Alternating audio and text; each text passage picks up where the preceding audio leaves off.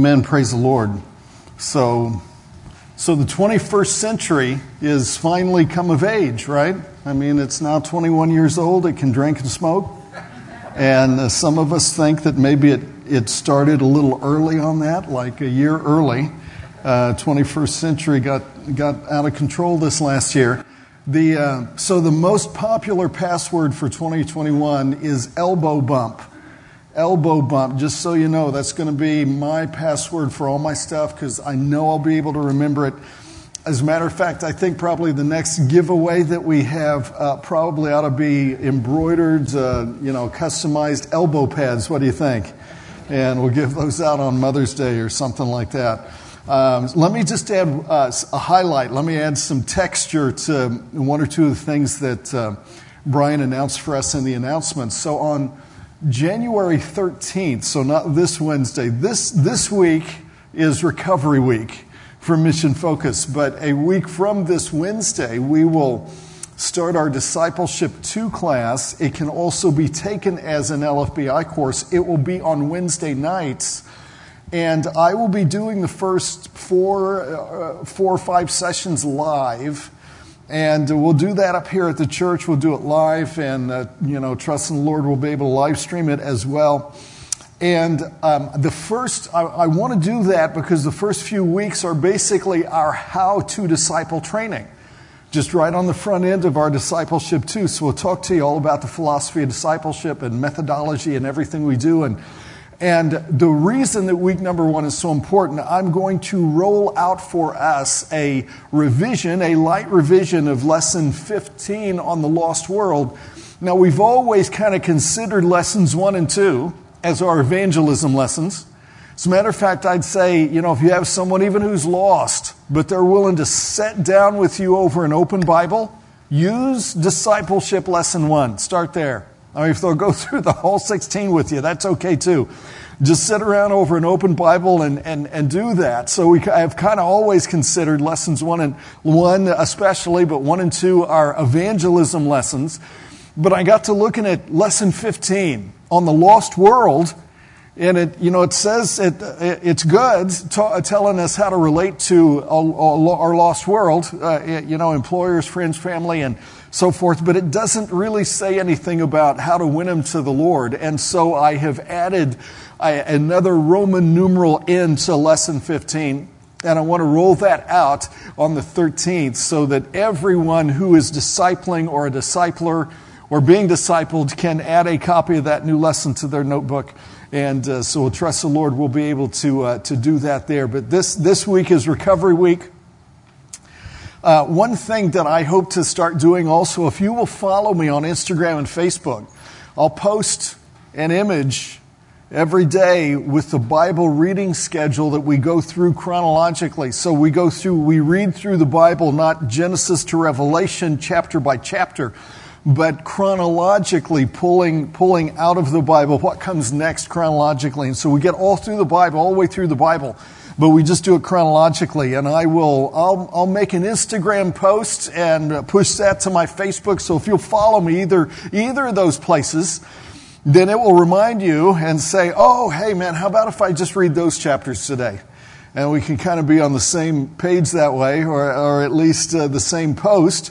Last thing, as you sat down, among the other stuff that you have there is a study guide for next Sunday. So we'd started doing this as we're going through Romans and Revelation, and this week we're in Romans. Next Sunday we'll be back in Revelation. So this is what I would call a study guide for chapters 9 and 10, and it's very simple, basic, easy stuff, but it is the type thing you can use as a Bible study this week, or do with your family, or do with your kids, and it will prepare you for what we're going to look at next Sunday. We had such a great Mission Focus conference, and we had a good attendance, and I don't know, what do you call it when people are just viewing?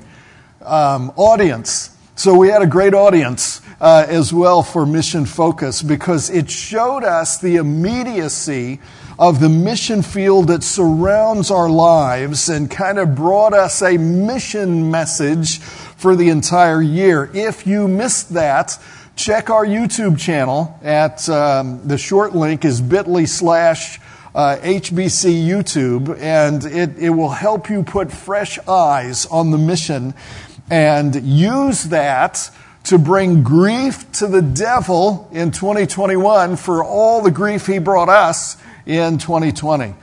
Because really, the conference taught us how not how to add evangelism to our lives, but how to allow an evangelistic mindset to transform everything that's already going on in our life. And that's the cool thing. It's not like you have to try and be someone you're not. It's just here's how you be who you are and make it evangelistic. And so to do that, we're offering everyone an opportunity. Join a harvest team. Or sign up to help lead or co-lead or host a harvest team in your home. And the harvest teams are our church evangelistic small groups.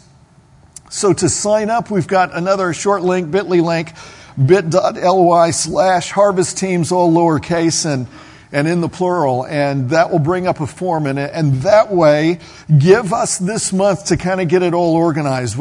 We have our pastors' meetings on Tuesday, and we'll get together Tuesday, and we'll talk about how to put everything in its place and get the structure all set up. And we will be getting back with you, but it won't be immediate, but we will be getting back with you as we work this into the life of our church together. Because really, this gives us a philosophy of evangelism to match our biblical philosophy of discipleship, and gives us the kind of same necessary structures to evangelism as the 16 lessons do to our discipleship, and brings the same encouragement to move from friend to faith to fellowship as our discipleship does to establish someone in worship, in the Word, in this church, and in ministry with us.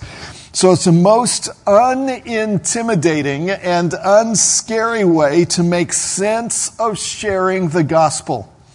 And it takes us back to Earth's earliest believers and the message and the methods that they used to turn the world upside down 20 centuries ago in similar times of pandemic and instability and political upheaval. So do not be left out. Please join us at that link, and we'll take the month of January to get organized and going. So to get us into 2021, I want to kind of do a flashback, but I want to skip over 2020. Is that okay? Well, let me go all the way back to 2019. Beginning of 2019, we started what I was calling the Why series. And I really enjoyed doing it. I felt like it had a lot of impact, and I always had in my mind as I preached that particular series and those topics, I always had in my mind our middle school, our high school, and our college adults that we have here in the church. And I mean, it got so good to me, I almost didn't stop. And so we started with why creation, and why Jesus, and why hell, and why pray, and why silence. And we ended 2020 with why outreach. But today I want to ended 20 sermons with why outreach, the end of 2019. Today I want to naturally segue us from mission focus to build a ramp onto our harvest teams by getting back to the truth for our end times from Romans and Revelation, and particularly from here in Romans chapter 2. And so let's start with a word of prayer, and then we'll get into this. Father, I thank you again, Lord, for the body that you've given us, the other people, not just those of us sitting here individually, not even watching in our homes. Lord, that you've given us each other as part of the body of Christ, and you've given us your word, and you've given us your Holy Spirit to enable us. Lord, we've got to get in the spot where we are going to survive. We're going to make it, and we're going to rescue others. And Lord, this is the year to do that. And Father, I pray you continue to direct us and to guide through your word. Make all of us, Lord, to be sensitive to your Holy Spirit and follow hard after what you show us. For we ask these things in Jesus' precious name. Amen. So in order to get back to this and for it to be all that it should be in your life, I need you to know that this is the ultimate victory. The gospel conquers all. I mean, what we're seeing right here, right now. So let me take you into the mindset of lost people in your life and the world that you once inhabited before you believed in Jesus. And one question that I get all the time is, why isn't being good enough? I mean, my morality, I define my morality by things that do not hurt others. And so why should God care about anything else? I mean, I know God will judge the serial killer and the rapist, but how is it fair for God to condemn all the good people, meaning good people like me? I'm a scoutmaster, I'm a churchgoer, I'm a doctor, I'm a teacher, I'm EMT, why would God take me and judge me? So can I just start us off by giving you an experiential explanation for why God judges us all? In other words, how is God just in condemning every human being outside of Jesus Christ? Well, let me open a window on your own experience to explain this, because this is number one. Our judgment of good and bad is relative. God's judgment is absolute. Now, you do know that there's a 20-question test to determine if you are a psychopath. A bunch of psychologists who apparently had dealt with a lot of psychopaths got together and they said, look, let's pool our information here about what we think the characteristics of a psychopath are. And let's put this together into a personality assessment that you can take to determine if you're a psychopath. And did you know that no psychopath thinks he or she is a bad person? Not one. They don't think, okay, look, I don't know if you're a psychopath or not. I'm just saying that psychopaths do not think they are bad people. And all the funerals I've ever done, I'd never had a family come up to me and look, make sure you tell the truth and make sure you share what a rotten, no good scoundrel that person was. I mean, they don't say that. As a matter of fact, I've done some funerals for, people that I knew, but I did not know the extended family. And, they were like, okay, say this and this and this. And I had to lift the casket lid, make sure we were talking about the same person. That's when pastoral creativity comes into play. And so second, on the other hand, God judges us all as unworthy. This is number two, since our judgment of good and bad is self-centered, but God's is based on His own glory.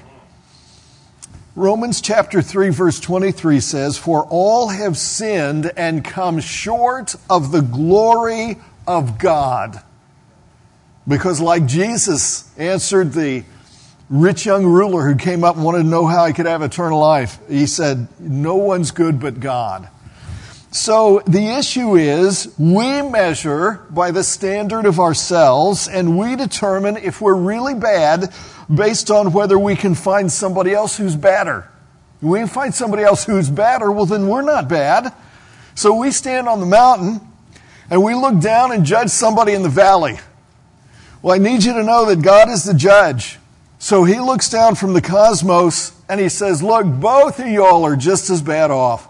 Now, you may not both be as bad, but you are as bad off.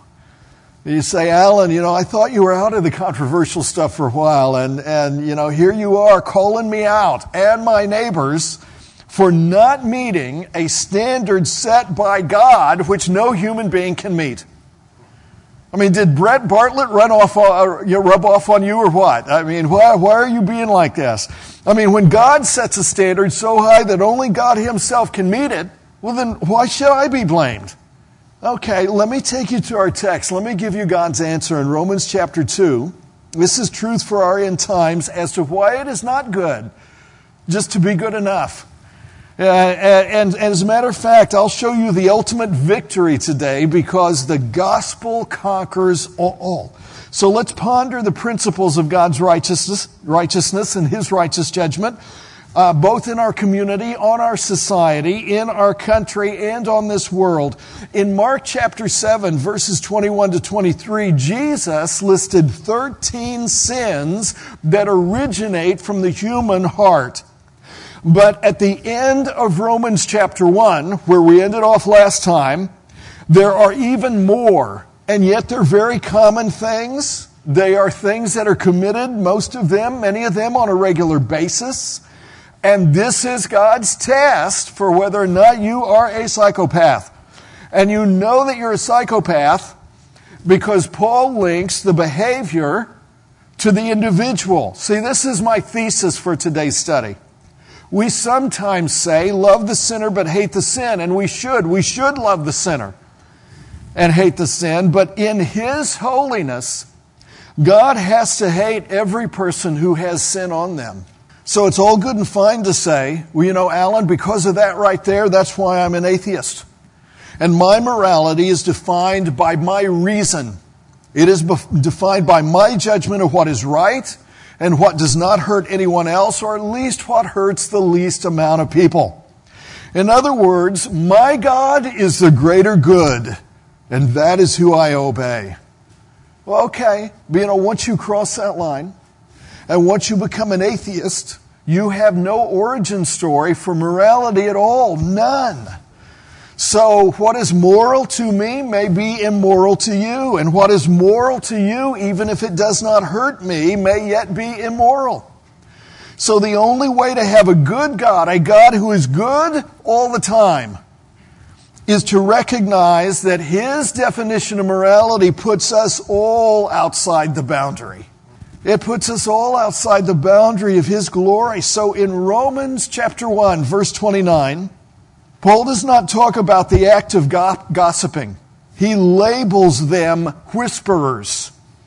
Not slandering, but a slanderer.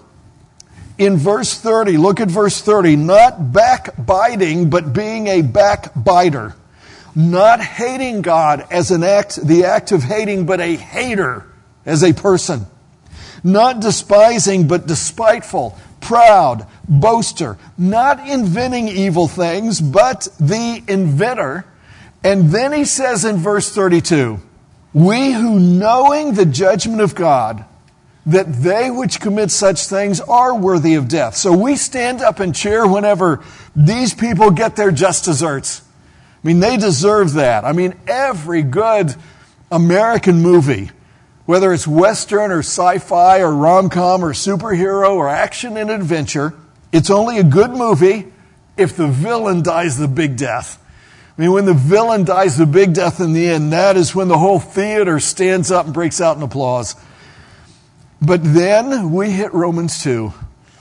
And there are many moments, that I sit back and I think reflectively about my pastoring. And, I have to be honest with you. I don't get discouraged per se about everything that's going on with the pandemic, the virus and mess and elections and everything else. What I get discouraged about are times when I go through conflict with someone. But then I think about Paul, who faced conflict in every city and every synagogue he ever entered. And I don't think Paul felt any better after battle than what I do. But I do know that all of that conflict and all of that argument got funneled back and distilled into this book of Romans. So the book of Romans would not exist without the people Paul fought in both the marketplace and the synagogue. And since he was writing to people he did not know in the city of Rome, he'd never been there yet, he had never seen them, then he knows that he needs to answer in advance every possible objection to the gospel of grace that he preached. He knew he needed to prove we have the ultimate victory over all because the gospel conquers. And so Paul knew as soon as that letter arrived from him, carried by trusted ambassadors that could vouch that, yes, this is Paul, this is his writing. I came straight from Compton to you. This is Paul's letter.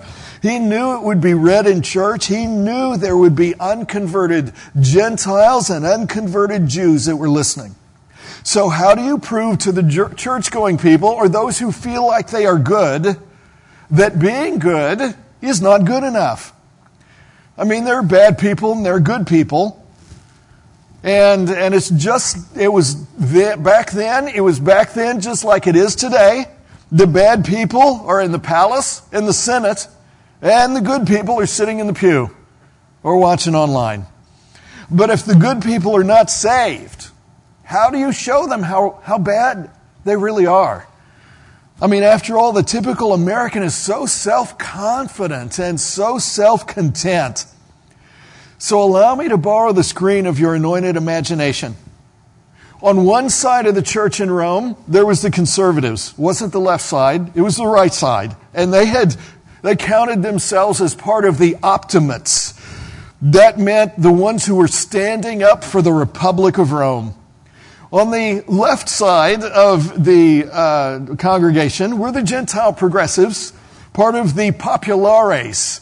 And they were taking up for the people, not for big business. And, the amazing thing about why this is truth for our end times is because we are the new Romans. We're living through the same thing. Because at the end of the Roman Republic, people were not viewed as individuals. They were not viewed individually. They were only viewed as part of a larger political group. And guess what? We've come full circle in 20 centuries. We do not see people as individuals anymore.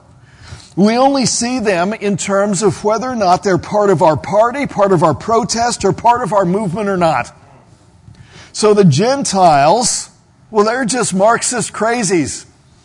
And the Jews, well, they're proud boys looking down at the moral debauchery fostered by the valueless, liberal Gentile society.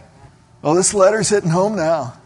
And you're about to understand the prophetic window that God has us looking through in looking at Romans and Revelation as truth for our end times. So here's a destitute, dysfunctional tribe of Celts and barbarians with perverse pasts and sordid backgrounds, idolaters and addicts mostly, pagans, prostitutes, and pimps. Ex-cons and ex-addicts. Well, they're not alcoholics, but they do suffer from the disease of alcoholism. They have no problem with the LGBTQ cadre and same-sex marriage, and they are the slaves, the runaways, and corrupt officials. Thieves and baby aborters mostly, very late term, but upheld by the Supreme Court. Then you have the self-righteous ones. They are pro-life, their defense of marriage, their traditional values. I mean, they really enjoyed chapter 1. I mean, they're all blogging and vlogging and commenting on their YouTube channel about how Paul just totally destroyed the opposition in chapter 1. I mean, chapter 1 was an entire expose echoing the very things about Gentiles that they had been saying all along. But then the pastor reading the epistle turns a page. It gets kind of quiet. And they're saying, but hold it, Paul, we're the traditionalists. I mean, we are patriotic about our past. I mean, we're both fiscally and socially conservative, and we know who our founding fathers were. We are good people. Yes, but you underestimate the holiness of the standard of God. And you overestimate how much of the blessing you have actually came from you and your lifestyle, and it accrues to your glory, not God's. After all, you pulled yourself up by your own bootstraps. What is the Holy Spirit saying to you today? Paul spends 14 verses in chapter 1 telling us why God is justified judging the Gentiles who buried the evidence of his existence and suppressed the truth that he gave them. But now he takes 29 verses in chapter 2 and 8 more in chapter 3 to tell us why good people being good is not good enough. And I wish you could just get this message to every lost person you know. I know some Sundays we get to, have some humor in the sermon, and this passage isn't built for comedy, it's built for conviction. Because everyone in America considers themselves good enough. Either because they were born here or they made it here, and we are great. And yet, this is our first point for study. All the good people you know need God's grace and salvation just as much as all the bad people you know. The moral person needs as much mercy as the immoral if he or she is without Christ. Everyone without exception is born into the wrong family when they are born physically. I mean, just listen to Jesus on this one. Here's the meek and lowly Jesus. John chapter 8, verse 44. It's on your handout. Ye are of your father the devil, and the lusts of your father ye will do. And that is why everyone born has to be born again, to be born spiritually and put into God's family in order to be saved. So really, this is a very simple message from kind of a deep and detailed book today. Paul thought it all out in advance before he ever committed it to parchment. And so here is why being good is not good enough. And my hope and my prayer is that you will take this, you will think about this, and then you will use this evangelistically as we go forward into the new year. Because there are three very important reasons that being good just ain't good enough. Watch. Number one, you cannot escape self-condemnation. And this is verse 1. Look at verse 1. Therefore thou art inexcusable, O man, whosoever thou art that judgest. For wherein thou judgest another, thou condemnest thyself. For thou that judgest doeth the same things. You may not do them outwardly, but inwardly, but you do the same things, and you feel the same shame. Because first, letter A, you're condemned by your own inconsistencies. Verse 5. But after thy hardness and impenitent heart treasurest up unto thyself wrath against the day of wrath, and revelation of the righteous judgment of God, who will render to every man according to his deeds. So why be judgmental of anybody else? And yes, there are levels of sin. And yes, the sins that hurt more people should be punished harshest by society as the only sane deterrent. But at the bottom line, except for the grace of God, the wickedness of your own heart could have taken you all the way there with them.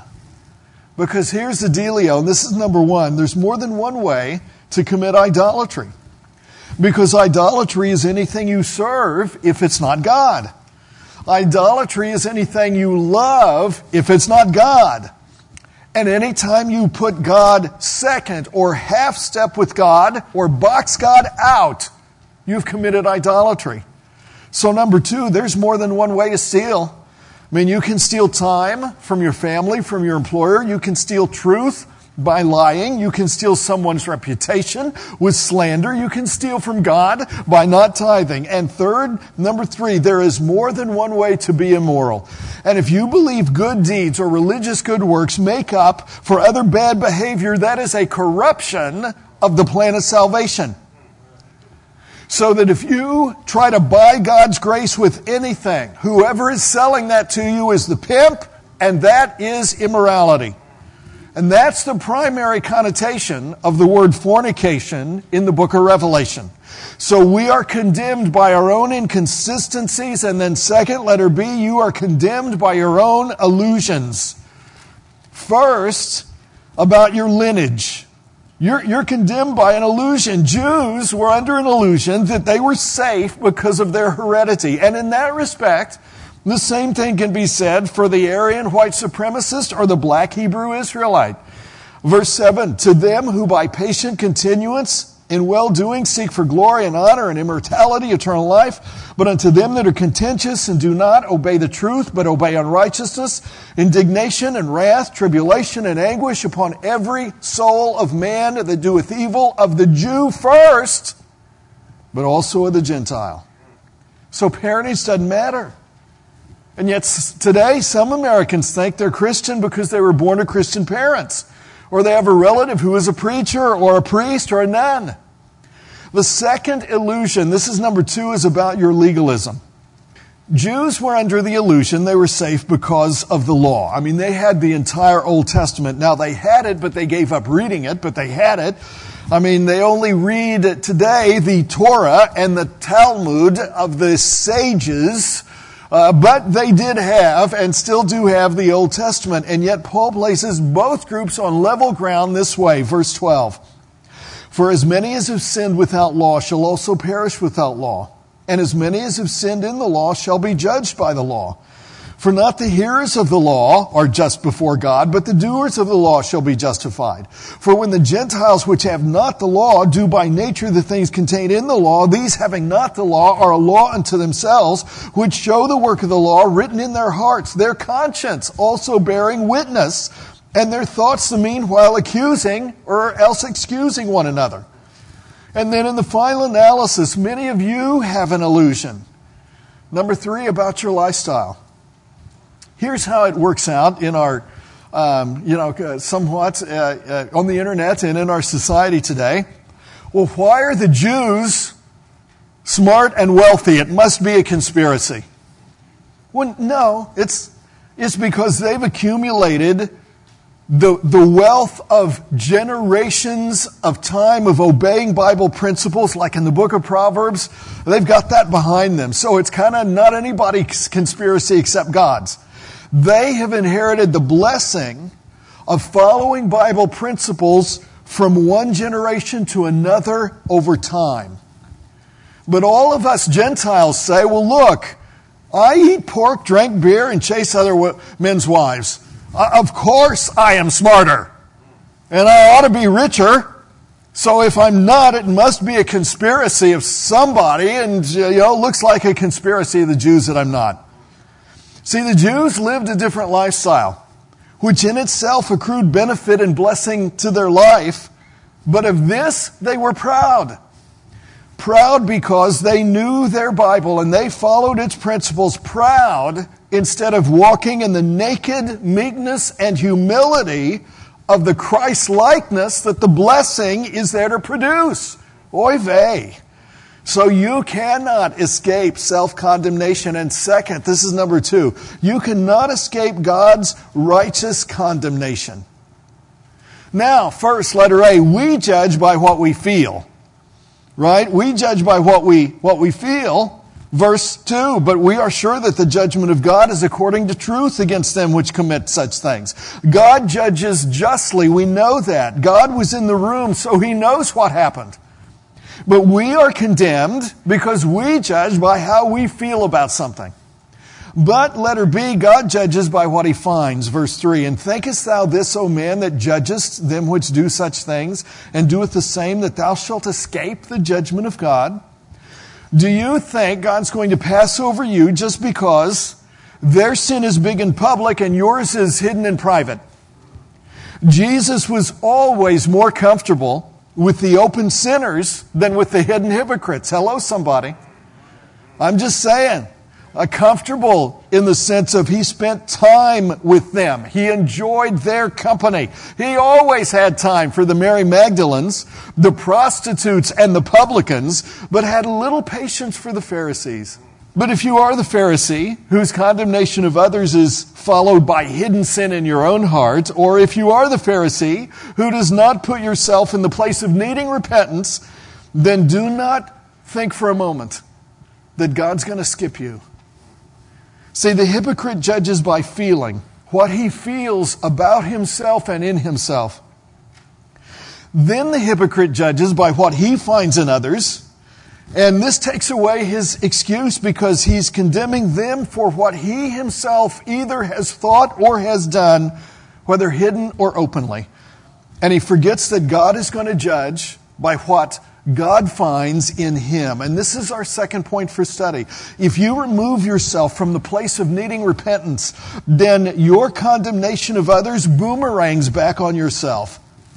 You judged by what you felt and what you found, but look at what you forgot. Because in the final analysis, this is number 3, you cannot escape the need to be born again right now.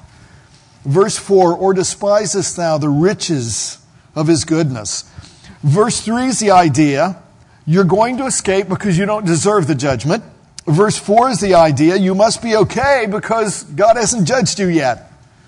Oh no, you mistake His patience and long-suffering for assent.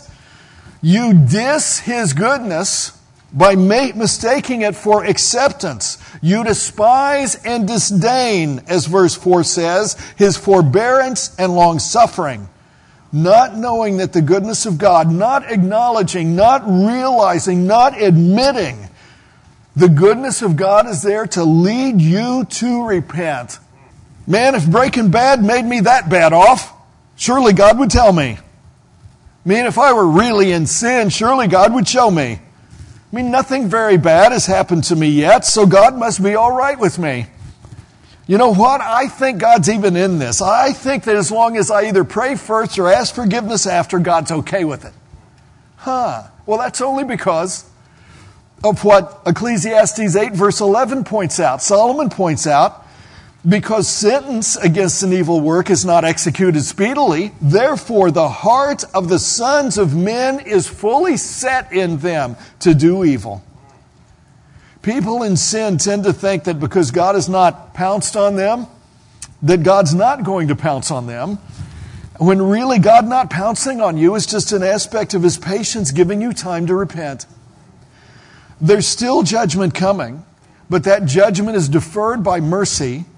And this is our third point for study. God's forbearance is supposed to be leading you to repentance, not to indifference. And the same thing for those who are already saved. Because the forbearance of God toward our lost friends, toward our lost family, toward our lost community should not lead us into indifference, but into evangelistic action. And that is the whole idea behind our harvest teams. Because to do anything else disrespects God's goodness. Yet both of us, saved and lost, use the riches of His long suffering as our budget for sin and apathy. See, if God is being good to you, that should cause you to deal with your sin and repent. Because the truth for these end times is that something is coming. You say, Alan, what? What's coming? Okay, verse 16. In the day when God shall judge the secrets of men by Jesus Christ according to my gospel. Not according to what they thought about what they were doing, not according to how many people what they did hurt, but according to my gospel. Have they accepted my gospel? Did they accept my good news?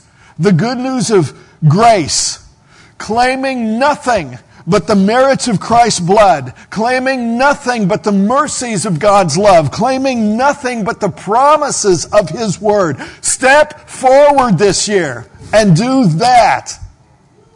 And you can win ultimate victory because the gospel conquers all. At the judgment seat of Christ, God judges the actions and covers the attitudes of the born-again believer with Jesus' blood. Because when we trust Jesus for eternal life, our faith in His finished work activates God's grace. And this is our final point for study. God's grace saved us from sin instantly, the penalty of sin. And it started saving us from ourselves to make us more like Christ progressively. Do not offer people the hope of change without bringing them the power of the gospel and the power of the Word. And you know, we become so distrustful of God's power and His power in the gospel and in the Word that we today believe that the Word of God's not sufficient. And the gospel, and so we go to all sorts of other things, and we no longer trust the Word of God to do the work as it is applied and believed in our life. But at the great white throne, God judges the lost world of humanity based on things you cannot see. Neither your actions nor your intentions will be covered if you are not saved.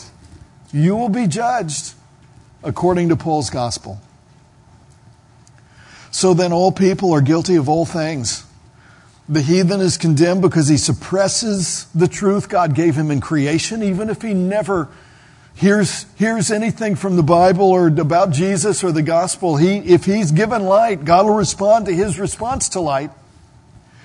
But when he suppresses it and buries it and puts truth in the grave, the moralist is a hypocrite because he condemns others for acting out what he himself thinks and what is in his heart and what his own conscience condemns him for in breaking his own internal law.